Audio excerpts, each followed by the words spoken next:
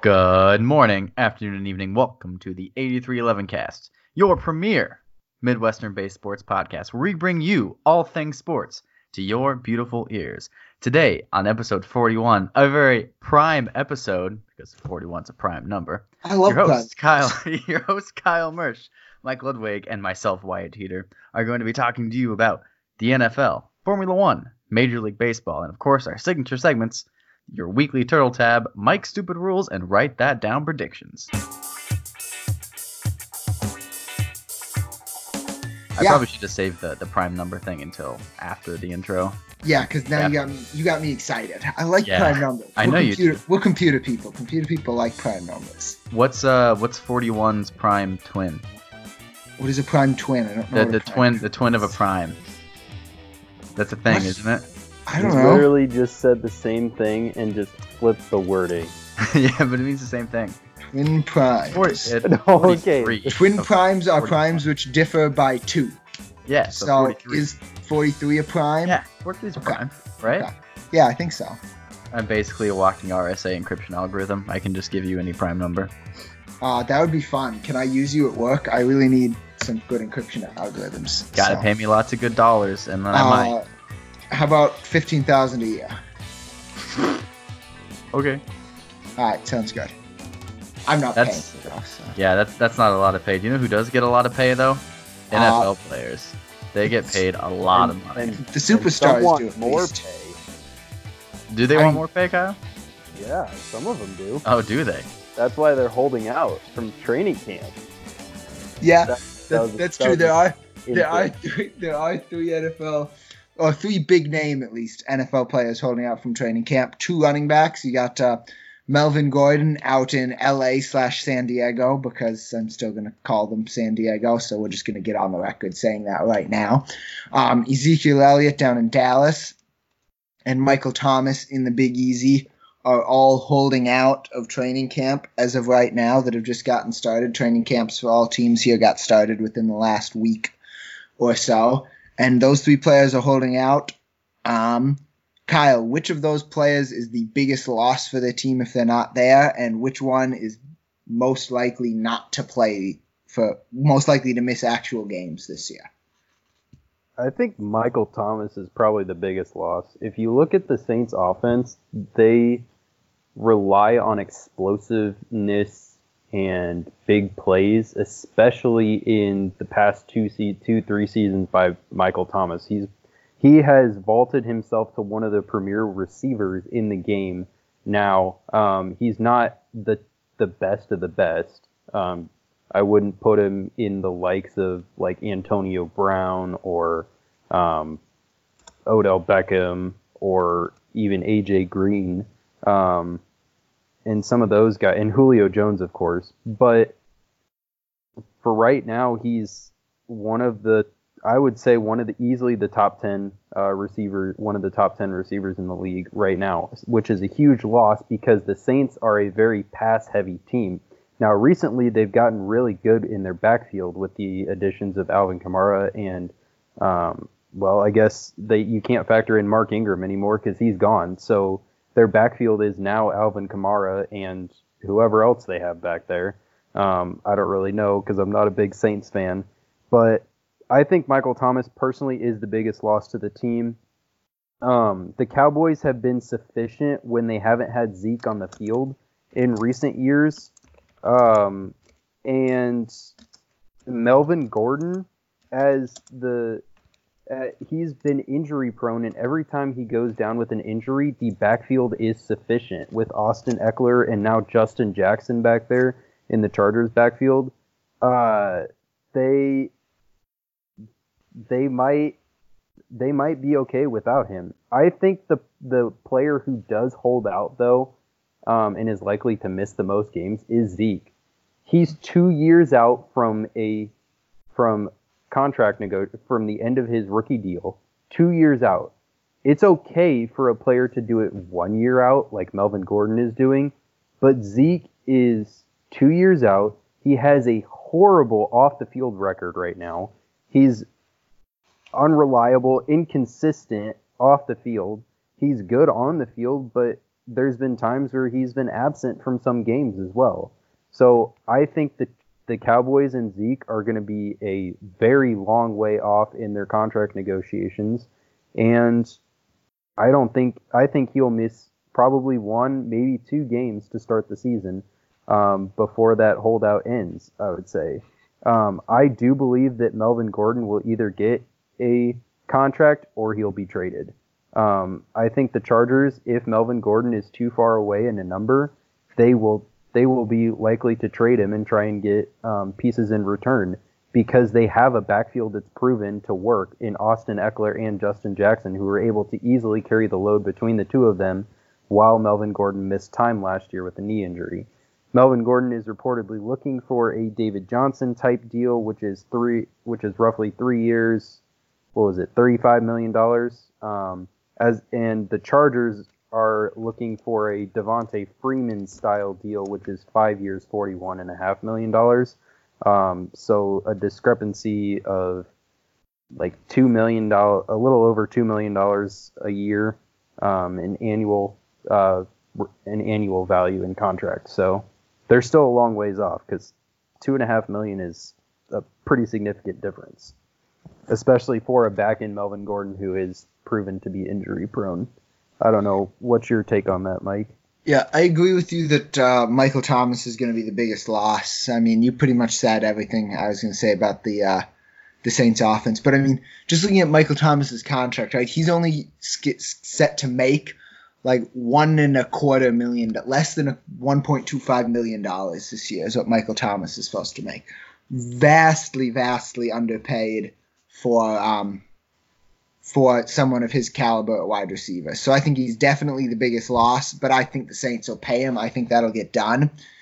I disagree with you that I think Zeke is going to miss time, though, but not because the Cowboys are going to give him an extension. I think that the Cowboys, I think he's just going to break and he's going to show up at camp without an extension, is I think what's going to happen with Elliott. He's going to realize he's 2 years out, like he was saying. He's going to realize he's not going to use his leverage now. He'll use his leverage next year, holding out again next year to try to go get a new deal. And I think he'll just show up to camp and play this year. And then Melvin Gordon, I think, is the one who's most likely to miss time because, like you said, I think the Chargers think he's replaceable, and I think he thinks he's not. So I think that's why he's most likely to hold out. So Michael Thomas, most important. Melvin Gordon, most likely to actually miss games would be what I would say. Here's a surprising take that I saw in reports. I don't know what your opinion is on this, that the Cowboys should field trade offers for Zeke and cut ties with him. What are your thoughts on that? What am I going to get for him? I mean, yeah, that's the biggest question. If you can get what you want, a haul in return for Zeke, then you don't have to go through contract negotiations with him, and then maybe you get a guy who doesn't have the same off the field issues that Zeke does, because he's had quite a few of them, and isn't somebody that the NFL apparently obviously hates, and will suspend when, like, Tyreek Hill gets off. How the heck does Tyreek Hill get off without a suspension? Can you tell me that? How could Holton Hill get 8 games for smoking some green plant, and Tyreek Hill gets off with nothing? I don't know, but apparently all I can tell you from everything that's been put out by the Chiefs and by the NFL is there is sufficient evidence that he had no involvement in the actions, and that it was all his girlfriends made up falsified stories. He was on video. He was caught on audio. On audio. Yes. I think that's where one of the biggest things, biggest downfalls was in the actual prosecution of it, is it was audio and not video. There was no video to go with it. I don't say I agree with it, but I think the NFL suspension process has been a joke. Yes, completely agree. For a long time. Yes, I think in certain cases with repeat offenders, aka Josh Gordon, punishment. Tyreek Hill, Tyreek Hill, I guess. College. Yeah, but the issue was in college. This was his first NFL offense. But the NFL policy stipulates that things that happen in college factor into their decisions in NFL suspensions. It's part of NFL policy. I know it's in the policy, but I don't think that's true. So, and what they've shown is it's not true in multiple cases, not just in the Tyreek Hill case. Yeah. There's been multiple instances of people who have had domestic violence issues in college, and they've also had them in the NFL, but have received far less punishment than they should under NFL policy. I just don't get it. I think there's a lot of loopholes in it and a lot of room for judgment error, and I feel like as if there's a lot of error to be made all the time. I believe that Tyreek Hill should have gotten at least 4, if not 6. Yeah. And I'm a Chiefs fan, so it is what it is. We can't really go back on anything now, but NFL came out with their stipulation. But another big trainee or a potential contract holdout was Chris Jones, the interior defensive lineman who had a breakout season with 14.5 sacks last year for the Chiefs. On the interior line, which was second to Aaron Donald. He was reportedly going to hold out for a contract extension. He wanted to be paid for his recent outbreak and what he has done for the past 2 years, but he did in fact show up to training camp, and now it is reported that the Chiefs are a lot closer to a deal than they were before. So apparently showing up to training camp might have gotten him closer to a long-term contract extension with the Chiefs. But the Chiefs are in a tricky situation, as it is being reported that next year they are going to be working out a deal to make Patrick Mahomes the highest paid player in NFL history. So yeah, they got to have some cap room in order to pay their franchise quarterback. So that's okay. After next season, the players are gonna go on strike anyway, and then everything's gonna be a big mess. So yep, we'll cross those bridges when we come to it. Let's just deal with this year's holdouts first. But we'll see how those situations resolve over the next couple of months, as we're only probably a little over a month away from the first regular season football games. Probably about 5-6 weeks. But there's already been some big injuries. Yep, AJ Green is carted off the field. The New York Giants 6 to 8 weeks. Yep, the New York Giants lost Corey Coleman to the entire season, who is slated to be either their slot receiver or number 2 receiver. Golden Tate was suspended for 4 games, so the Giants are going to be depleted, even more so for the first 4 games. So yeah, some tricky situations for some teams. Keep an eye on the NFL. It's coming. But do you know what's in full swing, Wyatt? Is that one of my favorite sports of all time?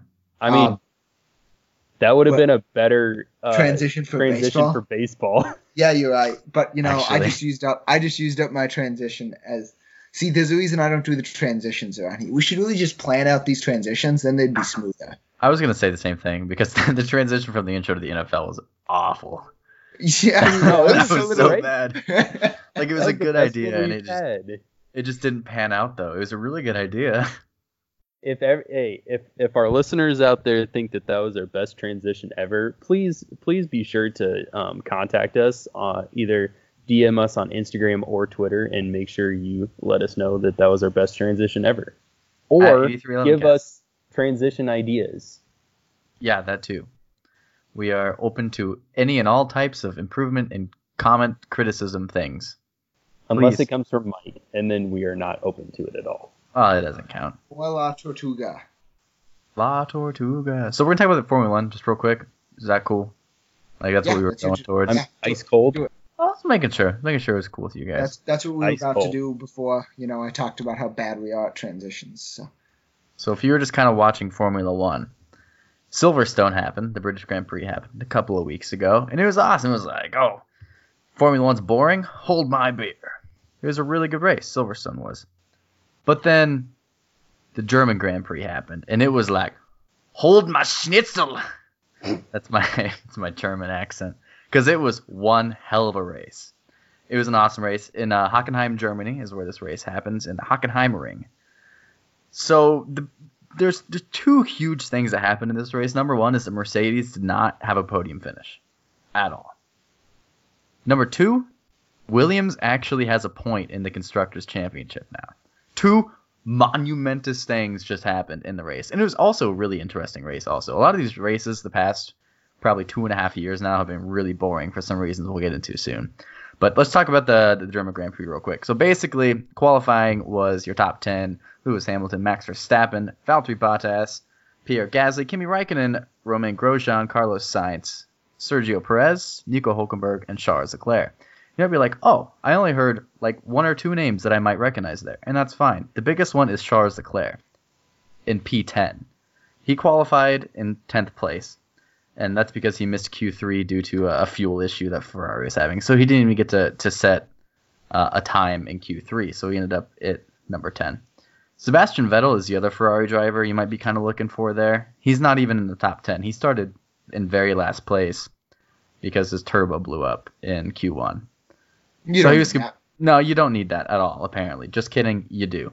So he was penalized for not making qualifying and also switching out a power unit. So he started all the way down in 20th, very last place on the grid when they started. So that it's really bad for Ferrari. Mercedes obviously was looking pretty good. They had a P1 and a P3 there going in for the starting grid. Max Verstappen in second place is really no surprise, and Pierre Gasly as well. Red Bull Racing's been doing really well recently. So the race happened, and 7 retirements happened during this race, mostly due to people spinning out because it was a wet one. It was a very wet race. Some notable people who weren't able to complete the race: Lando Norris, Charles Leclerc, Daniel Ricciardo, Sergio Perez. They all kind of spun out and broke their cars running into walls, basically. That was really the only reason why the safety car came out or why people retired, was due to slick conditions. What was kind of fun about the race, though, is that we did actually get to see the wets and intermediates. So for any given race, there's 5 sets of tires teams are allowed to use. There's a soft compound, a medium compound, and a hard compound. And all these tires are slicks. They don't have any tread on them, and that allows the car to get maximum grip on the pavement surface. And they're also allowed what's called intermediate tires, which is they're like slicks, but they have grooves going the full circumference of the tire itself to allow water to escape. And then you have wet tires, which are kind of like more like normal road tires, where they really help dissipate the water underneath the tire. So we got to see all 3 of these tires, slicks, wets, and intermediates, throughout the race by different teams. Some teams put slicks on way too soon when the track was still too wet, and that caused some retirements. It takes a long time for slicks to warm up when they're on the track, so there's a few issues there, but it keeps it interesting. Because at the very end of the race, who crossed the line? Well, that was Max Verstappen in first, Sebastian Vettel in second, and Daniel Kvyat in third place for the podium finish. Following behind them in fourth, we had Lance Stroll, Carlos Sainz, Alex Albon, Romain Grosjean, Kevin Magnussen, Lewis Hamilton in 9th, and Robert Kubica in 10th, which was the Williams driver, Robert Kubica. George Russell. That's not the reason that the cars crossed the line. Alfa Romeo had both their drivers penalized 30 seconds each due to some. I don't really understand what happened here, but the torque. Oh boy, it was a weird penalty based on the torque conversion through the clutch. Like the clutch didn't activate against the. I don't really know what happened. Why they penalized him for a driver aid, which wasn't really there. This was kind of a total crap thing that the FIA handed Alfa Romeo at the end of the race. But the only good thing that came out of it was that Williams got points. So go them. Alfa Romeo plans to appeal this decision. I still don't really understand why they were penalized, to be quite honest. So I'm not really sure what happened there. Essentially, Kimi Räikkönen came in 7th place and Antonio Giovinazzi in 8th. But since they were penalized with a 10-second drive-through penalty, what that means is that the car has to enter the pit lane, stop for 10 seconds, and then leave, which is about a total of a 30-second penalty. This was issued post-race, so they were issued 30 seconds total at the end because they couldn't actually go into the pit lane. That pushed them into 12th and 13th place, respectively. So at the very bottom of the grid, in front of the 7 others that retired. So it was a really interesting race, and it's kind of sad that you have to wait for weather to make a Formula One race really interesting. Because like every other race this year, it's been Mercedes 1-2 with either Red Bull or Ferrari in P3. Midfield's been pretty interesting with McLaren, I suppose. But that's really about it. I'm really looking forward to the 2020-2021 revisions to the rules and regulations for Formula One.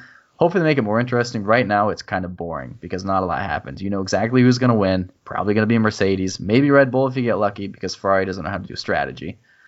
The midfield's pretty interesting, I guess. You have Alfa Romeo out there with Kimi Räikkönen, basically. Antonio Giovinazzi's not doing so hot. Williams is at the back of the pack always, no matter what. And McLaren's kind of fighting a little bit there. And then you have the other 2 or 3 teams sprinkled throughout. It's nothing interesting. And it's just kind of sad that we have to wait for rain to come in to make a race interesting. But that's what I got in Formula One. Check out the Hungarian Grand Prix in Budapest this coming Sunday, August 4th, 8:10 a.m., ESPN2 Central Time. So check that out. Hopefully it's an interesting race that's dry, but I don't have my hopes up. Nice. Very nice. Kyle, it's time for your favorite segment of the entire podcast. Are you ready for this? It's your Am I ready? Are you ready? Yes. That was the question that was just asked of you. Are you ready? I'd prefer not to be ready, but I mean, it's going to happen whether or not you're ready, and this is our weekly Turtle Tab, and it's a very exciting Turtle Tab this week. Just kidding. There's no more news. He's still out indefinitely. That probably makes Kyle very happy because when the Twins play the Royals this weekend, that means Astudillo will not play, which is disappointing for, normal people, but probably a good thing for the Royals because he kills the Royals. Willens Astudillo is a Royal killer. Turtles eat Royals. All you need to know. That's the end of our Turtle Tab. Go talk about a bad baseball team like you do every week, Kyle. Hey, Mike. Okay. Yo, actually, before we leave Weekly Turtle Tab, you should do some investigative journalism into what he does in his daily life while he's not playing baseball. Okay, I will do that. You should do that. Get back to us next week on next week. Like how often does he eat out? Does he go to Taco Bell? If he does he get a Crunchwrap Supreme? Because if he does, that's cool. If he doesn't, I mean that's fine too. Does he get nut balls from Taco Bell? Those are nut balls are really good from Taco Bell. Really I would agree with that. Anyway, but if you don't get it, but if you don't actually get an interview with him, don't come back to next week's episode. I didn't say that. Kyle said that, not me. I'll shoot him a tweet and see, or whoever has control of our Twitter account will have to shoot him a tweet because I don't have control of our Twitter account because I don't tweet. You can have control over it. You can figure out how to tweet. You can learn how to tweet using our official account. I'll tweet Willens Astudillo with our Twitter account. While they were there, also hit up Drew Brees because we need to get him on the show here soon as well. Yeah, sounds good. Anyway, Royals. They've had lots of movement this recently as the trade to play baseball deadline approaches. They've released a lot of players, and one of them is Lucas Duda, who I have been calling for the Royals to release all year long. I sound like a broken record on this podcast, but he is finally gone, and it is about time. He's good riddance. Good riddance to Lucas Duda. Absolute garbage for the Royals, just wasting a spot on the bench when we had other players that could be getting playing time instead of him. But yeah, the Royals are getting a glimpse of the next young core movement for the years to come. With a lot of call-ups with Josh Strawmount and Lovelady. So a lot of young bullpen arms that are getting called up, as well as our darling Bubba Starling. I'm going to give another update about Bubba Starling. Wow. That's hard to say 5 times in a row fast. So Bubba Starling is just been impressive. So he reached base in 12 straight games since his MLB debut, which tied a Royals club record. He fell short of that when he struck out 3 times in a game, and then in his last plate appearance, he hit a ball about 2 feet away from a home run. So that's great. It would have won the game for the Royals.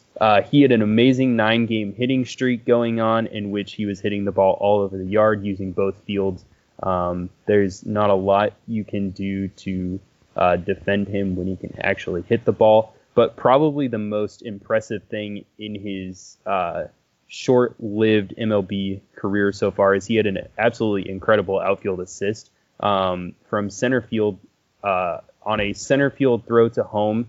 His StatCast velocity was 100.7 miles per hour, which so far is the hardest thrown outfield assist this season in the major leagues. It was an absolute laser and gunned out the runner by about 5 or 6 feet. It really wasn't all that close. So I spoke a little bit about some movement earlier. Jake Diekman was traded to the A's. This is the second deal that the Royals have made with the Oakland A's this year. The previous one was Homer Bailey. This time they get another young pitcher and a speedy outfielder in return. Both of them are going to be reporting to our AA affiliate in Northwest Arkansas. So stay tuned to that.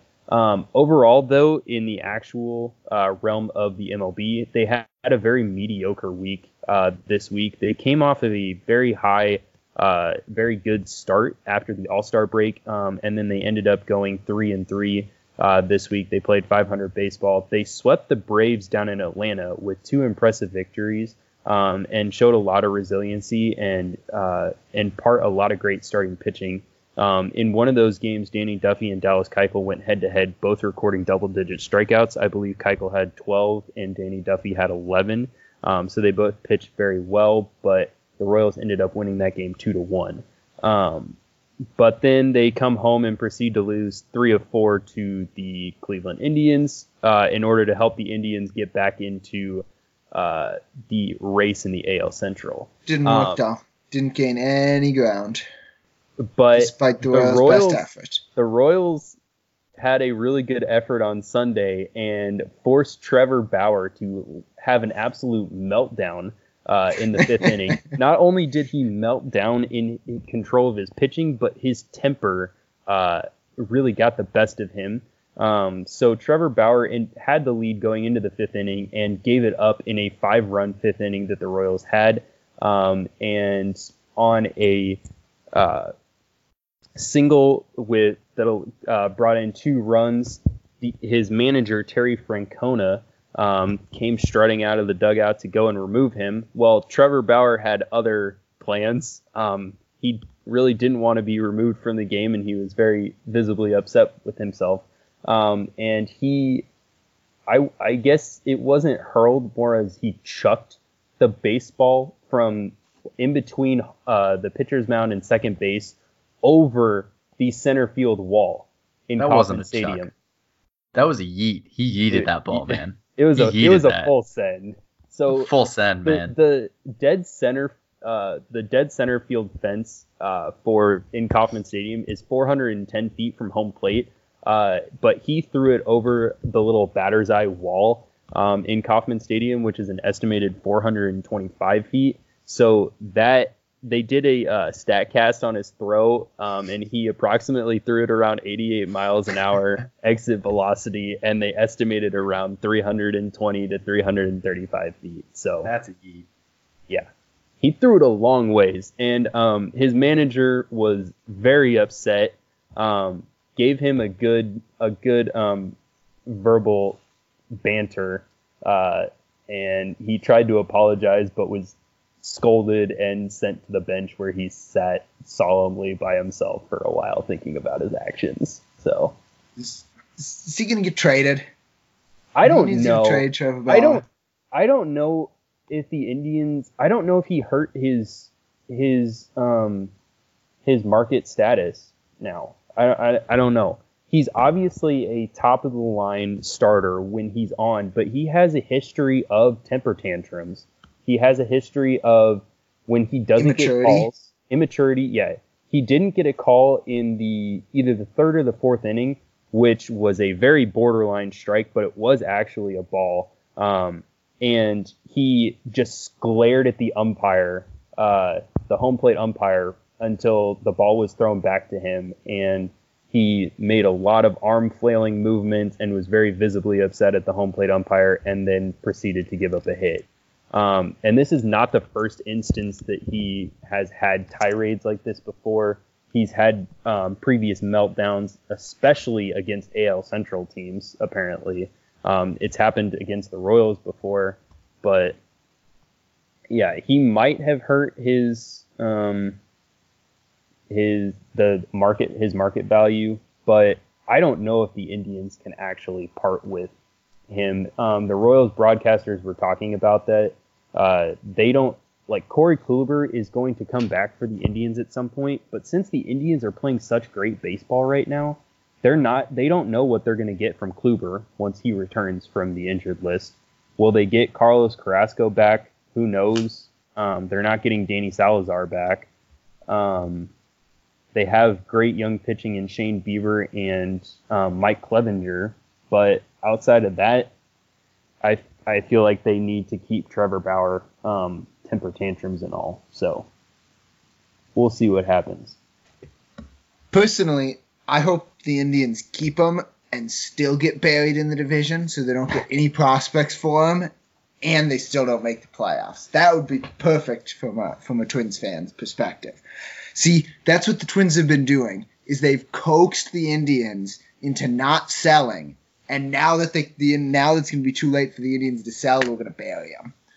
That's the plan. That's been the plan the whole long. It was a play the whole time. So it was calculated to let the Indians get within one game of the Twins. Yeah, completely planned. Right by the trade deadline. So upper level management has been just front office of the Twins organization has been dealing with this for we've been pulling some strings. Okay.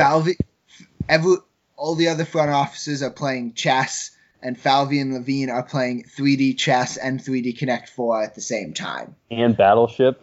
No, just 3D chess and 3D Connect 4 at the same time. Okay. Battleship would be too many moving pieces. I get it. Yeah, I agree. Only have 2 hands, so you can only play 2 games at once. But yeah, the Twins played the Yankees earlier this week, Monday, Tuesday, Wednesday. And I don't know what else I can say about that series, but oh my goodness, that was a phenomenal series. It was crazy. That is probably one of the best series that I have ever watched in my time watching baseball. Just to put it into perspective for how good the offense is, in game 2 of that series, Kyle Gibson went 5 innings and gave up 5 earned runs for the Twins, and that was the best start of any starting pitcher that entire series, was 5 innings and 5 earned runs. In game 1, the Twins won a good game with a jumped on the Yankees starter CC Sabathia early and held on to win the game 8-6. And then Tuesday's game was probably the second or third best baseball game I have ever watched.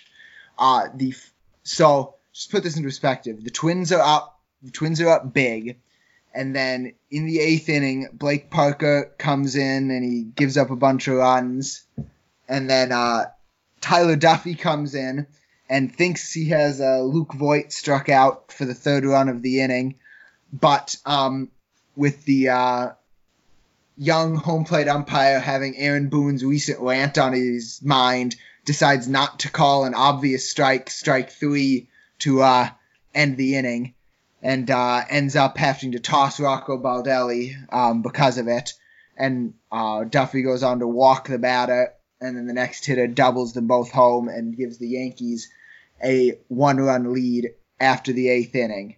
Comes up bottom of the 8th, Rosario singles, and Sano hits a 2-run homer. All of a sudden, the Twins are up by a run, going down to the top of the 9th, and the reliable Taylor Rogers is in. He gets the first 2 guys out, gets up 1 and 2 on the Yankees' number 9 hitter before he loses him and walks him. And then Aaron Hicks hits a 2-run home run for the Yankees. Now the Yankees are up by 1. And bottom of the 9th, Chapman comes in for the Yankees. He can't throw strikes. He ends up loading the bases on walks. Polanco hits a sacrifice fly. And this game is going through going to extra innings. The Yankees end up scoring 2 runs in the in the 10th inning to go up by 2. And the next Yankees pitcher that comes in also can't throw strikes. He loads the bases with 2 outs. And Max Kepler hits an absolute rocket to the left center field gap that Aaron Hicks makes a phenomenal catch on to end the game. And the Yankees win it. One of the catches of the year. Yeah, it was phenomenal. Given the situation. Yeah, it was phenomenal. And then in Game 3, it was just an old-fashioned slugfest, and the Yankees took out the Twins 9-7 in Game 3. So in the end, the Yankees took 2 out of 3, but that, despite losing 2 out of 3, gave me more confidence in the Twins going forward that they were able to hang with the Yankees in these 3 games. They then went to the south side of Chicago for 4 against the White Sox. They took care of business, winning 3 out of 4. On Sunday, they if you exclude times where the Twins and Indians played each other, Sunday was the first time that the Twins won on a day that the Indians lost since June 29th. It had been almost a month. That's how well the Indians had been playing while they were creeping up on the Twins here. The other big piece of Twins news is that they traded for Sergio Romo on Saturday, a relief pitcher from the Marlins. So he has since joined the team. And we will see what happens. I still expect them to make one more major pitching acquisition before the deadline comes up at 3 p.m. Central Time on Wednesday, but we will fill you in more on those trades as we go along. The Cubs also had a big series this week. It was over this weekend with the Brewers, and Wyatt is going to fill you in some more on that. The only thing I really want to talk about that is that flyover happened, and it startled everybody on the field in the top of the 8th. So that happened in the Brewers Cubs series. Wait, also, why did a flyover happen in the 8th? I don't know, because why not? It's top of the 8th. Batters in the box. It was like a 2-0 pitch, and flyover happened. So surprise. Huh. Was the roof open or closed? I mean, it was open. It was a nice day out because those Milwaukeeans. Let's just blow up that roof. Baseball needs to be played outside. I agree. Flyover happened. The Cubs lost the series 2-1. They got the last game, which was better than nothing, I suppose.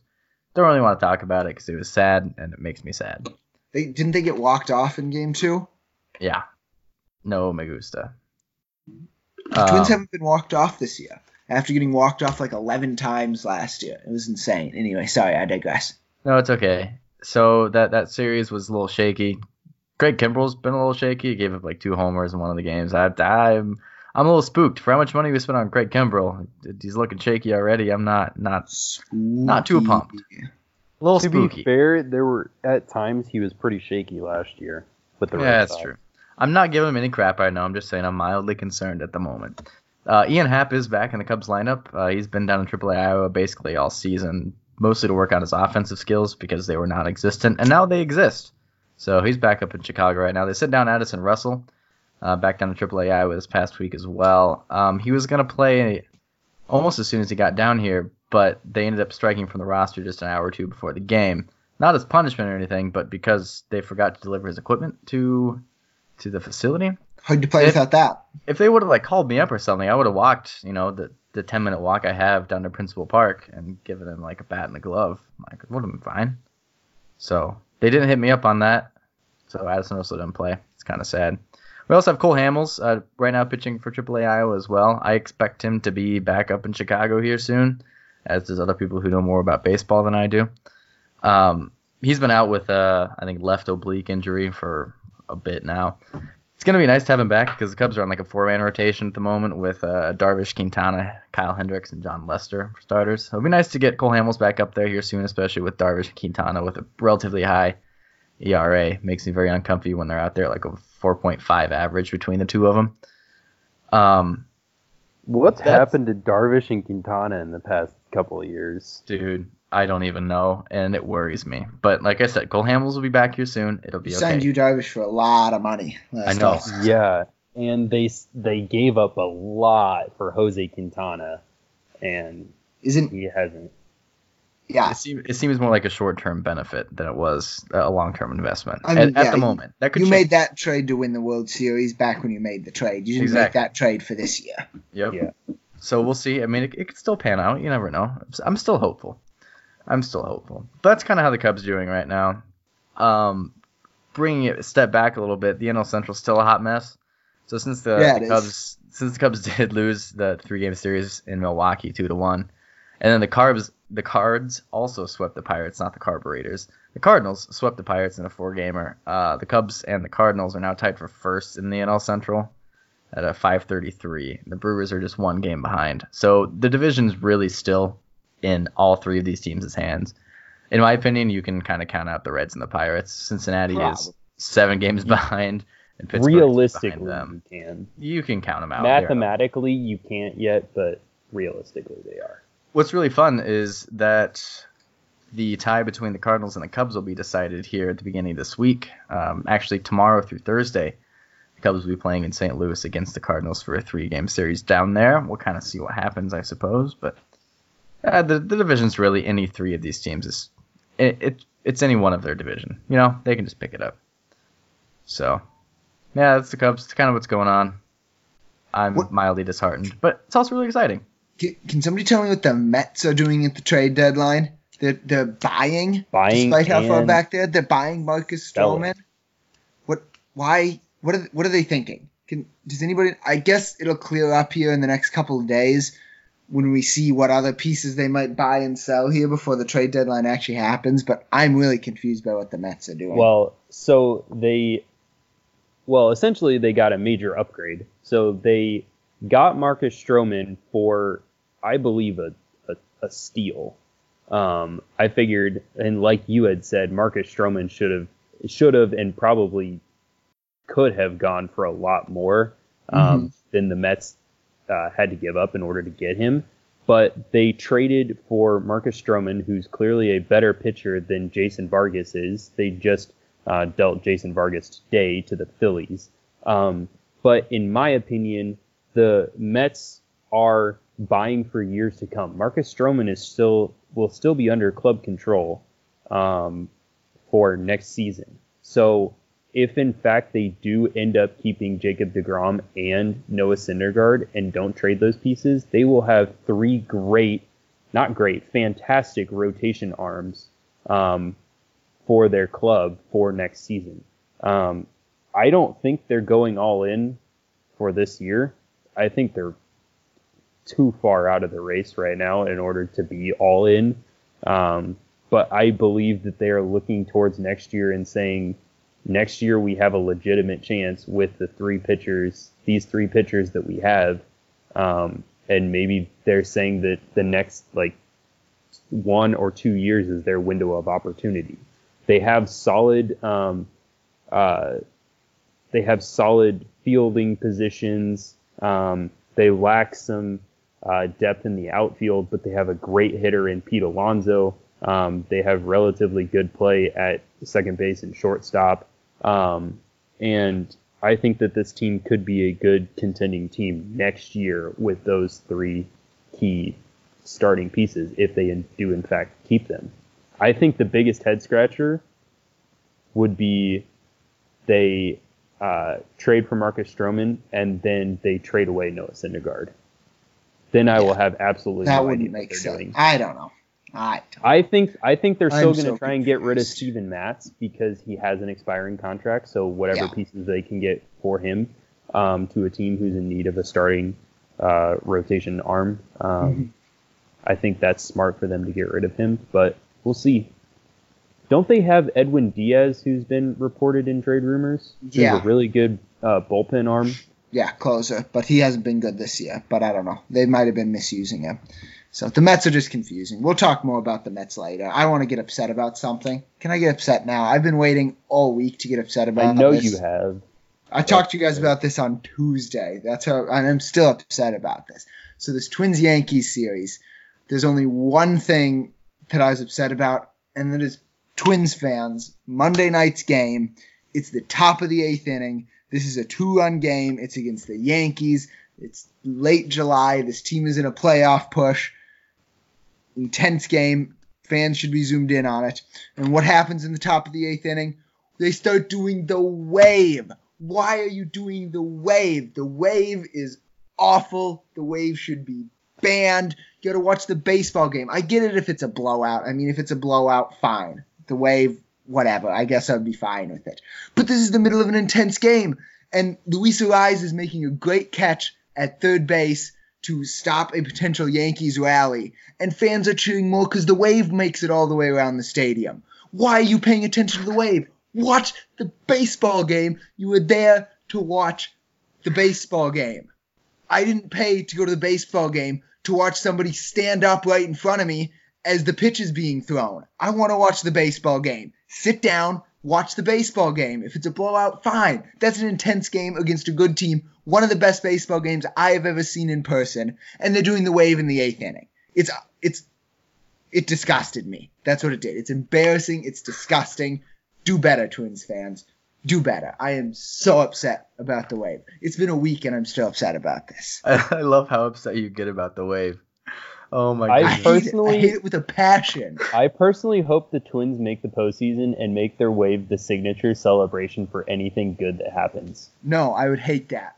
I would hate that. I would hate that. I would hate that. I would write a letter to the Twins front office about how stupid that is. Oh yeah, they're gonna read your letter.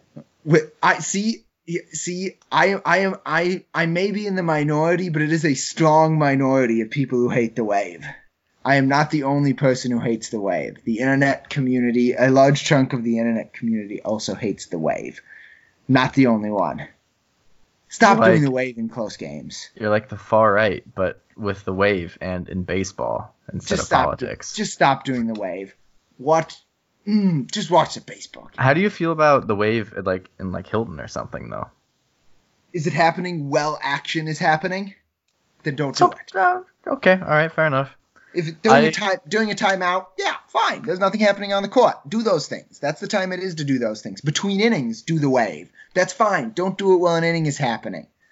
I don't know. I think the wave is a good way to engage fans who otherwise wouldn't even be paying attention to the game. Engage them in what? They're not paying attention to the game if they're doing the wave. They're watching the wave go around the stadium. It's better than being on their phones. Is it? I don't know. I like those phones. If they're on their phones, they're not distracting me from watching the baseball game. So selfish. Everything revolves around Mike. That's why he has so many segments, including our next segment. I have so many segments because I have a lot to say. Get more to say, and then you can have more segments. Sometimes so what do you have to say? Much to say. What do you have to say about rules today, Mike? Yeah, I have another rule that came up this weekend in the Twins White Sox series that I would wanted to inform people about, and that has to do with fielders' interference in a rundown. So the Twins had a White Sox runner in a rundown here this last week, and what happened is Jonathan Schoop threw the ball back to the first baseman and then attempted to get out of the way, and the runner made a wide turn around second base, and made contact with Jonathan Schoop. So the ruling is whenever a runner makes contact with a fielder in a rundown situation like that, that is fielder's interference, and the runner is awarded the next base forward. So in that case, it was between first and second, so the runner was awarded second base. Now, you also have the baseline to consider, right? So the rule says that if the runner makes contact with the fielder, it's fielder's interference, unless the runner is out of the baseline. And the baseline there is defined, the runner has 3 feet, is what the rule says, to make their turn and go the other direction. So if the contact happens within 3 feet of where that turn happened, the runner is still considered in the baseline and it's fielder's interference. If it happens outside of 3 feet, the runner is out of the baseline and the runner is called out. That makes sense for how... Yeah, go. When is the baseline established? So on a rundown, the baseline is established, my understanding is, every time he turns and changes direction, the baseline gets reestablished. Is it 3 feet wide total, or is it 3 feet on either side of him? 3 feet in whatever direction the runner turns in. That's why Javi had that uber awesome save about a month ago, sliding into first, I think he did, because his left foot, when he jumped out of the way, was still within 3 feet of the baseline, and he didn't touch the ground again until he hit the base. Mm-hmm. Yeah. So, there you go. That's your fun fielder's interference in a rundown scenario that now you know the rules about. Good rule. It's a good rule. I have a lot of good talking, rules. That's why I have a segment. You should just keep on a roll talking, Mike, and go right into our accountability session for Write That Down predictions. Yeah, we had 3 predictions come off the board this week. Our 2 conflicting predictions that Wyatt and Josh made last week both came off the board, obviously. Wyatt predicted the Cubs would take 2 out of 3 from the Brewers, and Josh predicted the Brewers would take 2 out of 3 from the Cubs. Josh was correct. Wyatt was incorrect. So Josh gets a ding, ding, ding. Ding, ding. And Wyatt gets a nah. He was incorrect. The third and final prediction that had come off the board this week was mine. I said that the Twins would play above 500 against against teams from New York in the month of July. The Twins went 0-2 against the Mets and 1-2 against the Yankees. And last time I checked, 1 out of 5 was 200, which is below 500. So for that, I get a nah. That is the end of our accountability session. And as we teased on last week's episodes, we are doing our Write That Down predictions this week, but it is forced home run predictions for Write That Down. So all predictions, the predictions that all 4 of us will make here, are home run predictions. Kyle, what is your forced home run prediction? What do you got for us? The Royals will finish in 3rd place in the AL Central at the end of the MLB season. Yeah. So they're currently in 4th place in the AL Central. And then they lost today, which puts them a half a game further back behind the White Sox. So they're 8.5 games behind the White Sox right now, as of this recording. Their expected win-loss record is actually better than the White Sox because, their run differential is so much better than the White Sox run differential is. But their actual win-loss record is not. And for a bad team to make up 8.5 games on somebody, that's a home run. Yeah. It's just not going to happen. That passes muster. Wyatt, what do you got, Mike?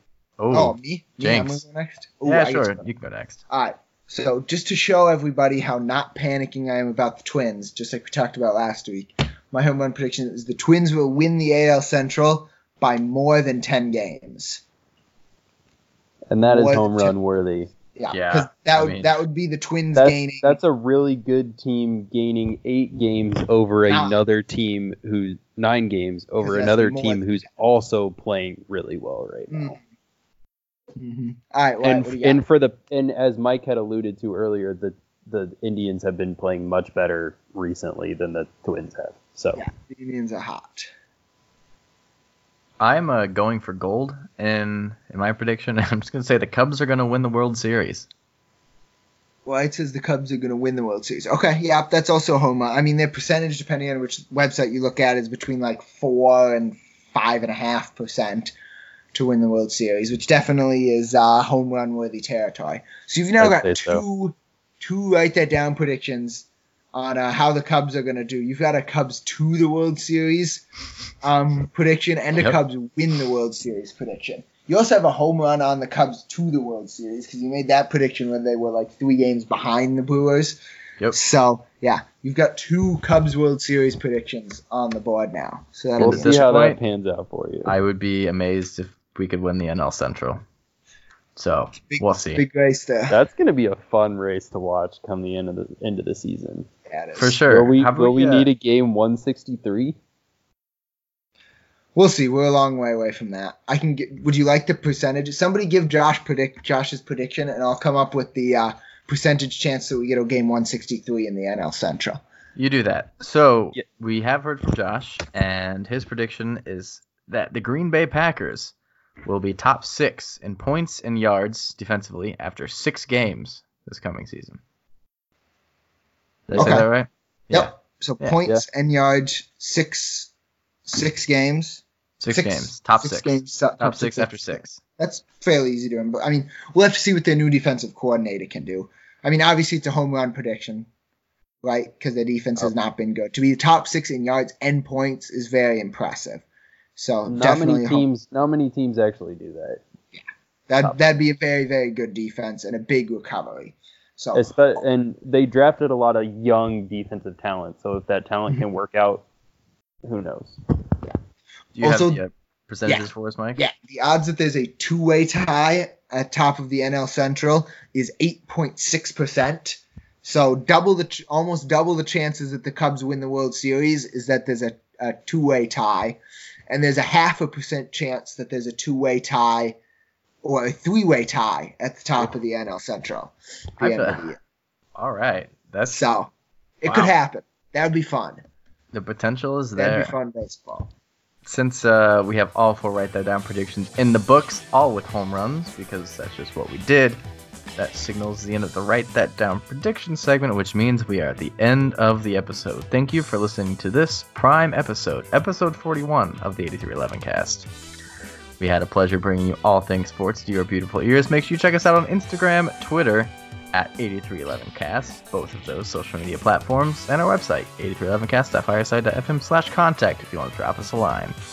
Signing off for the 8311 cast this week, we have your hosts, Kyle Murph, Mike Ludwig, and Wyatt Teeter. We'll talk to y'all next week. Go Cyclones. Go Cyclones. Go Cyclones.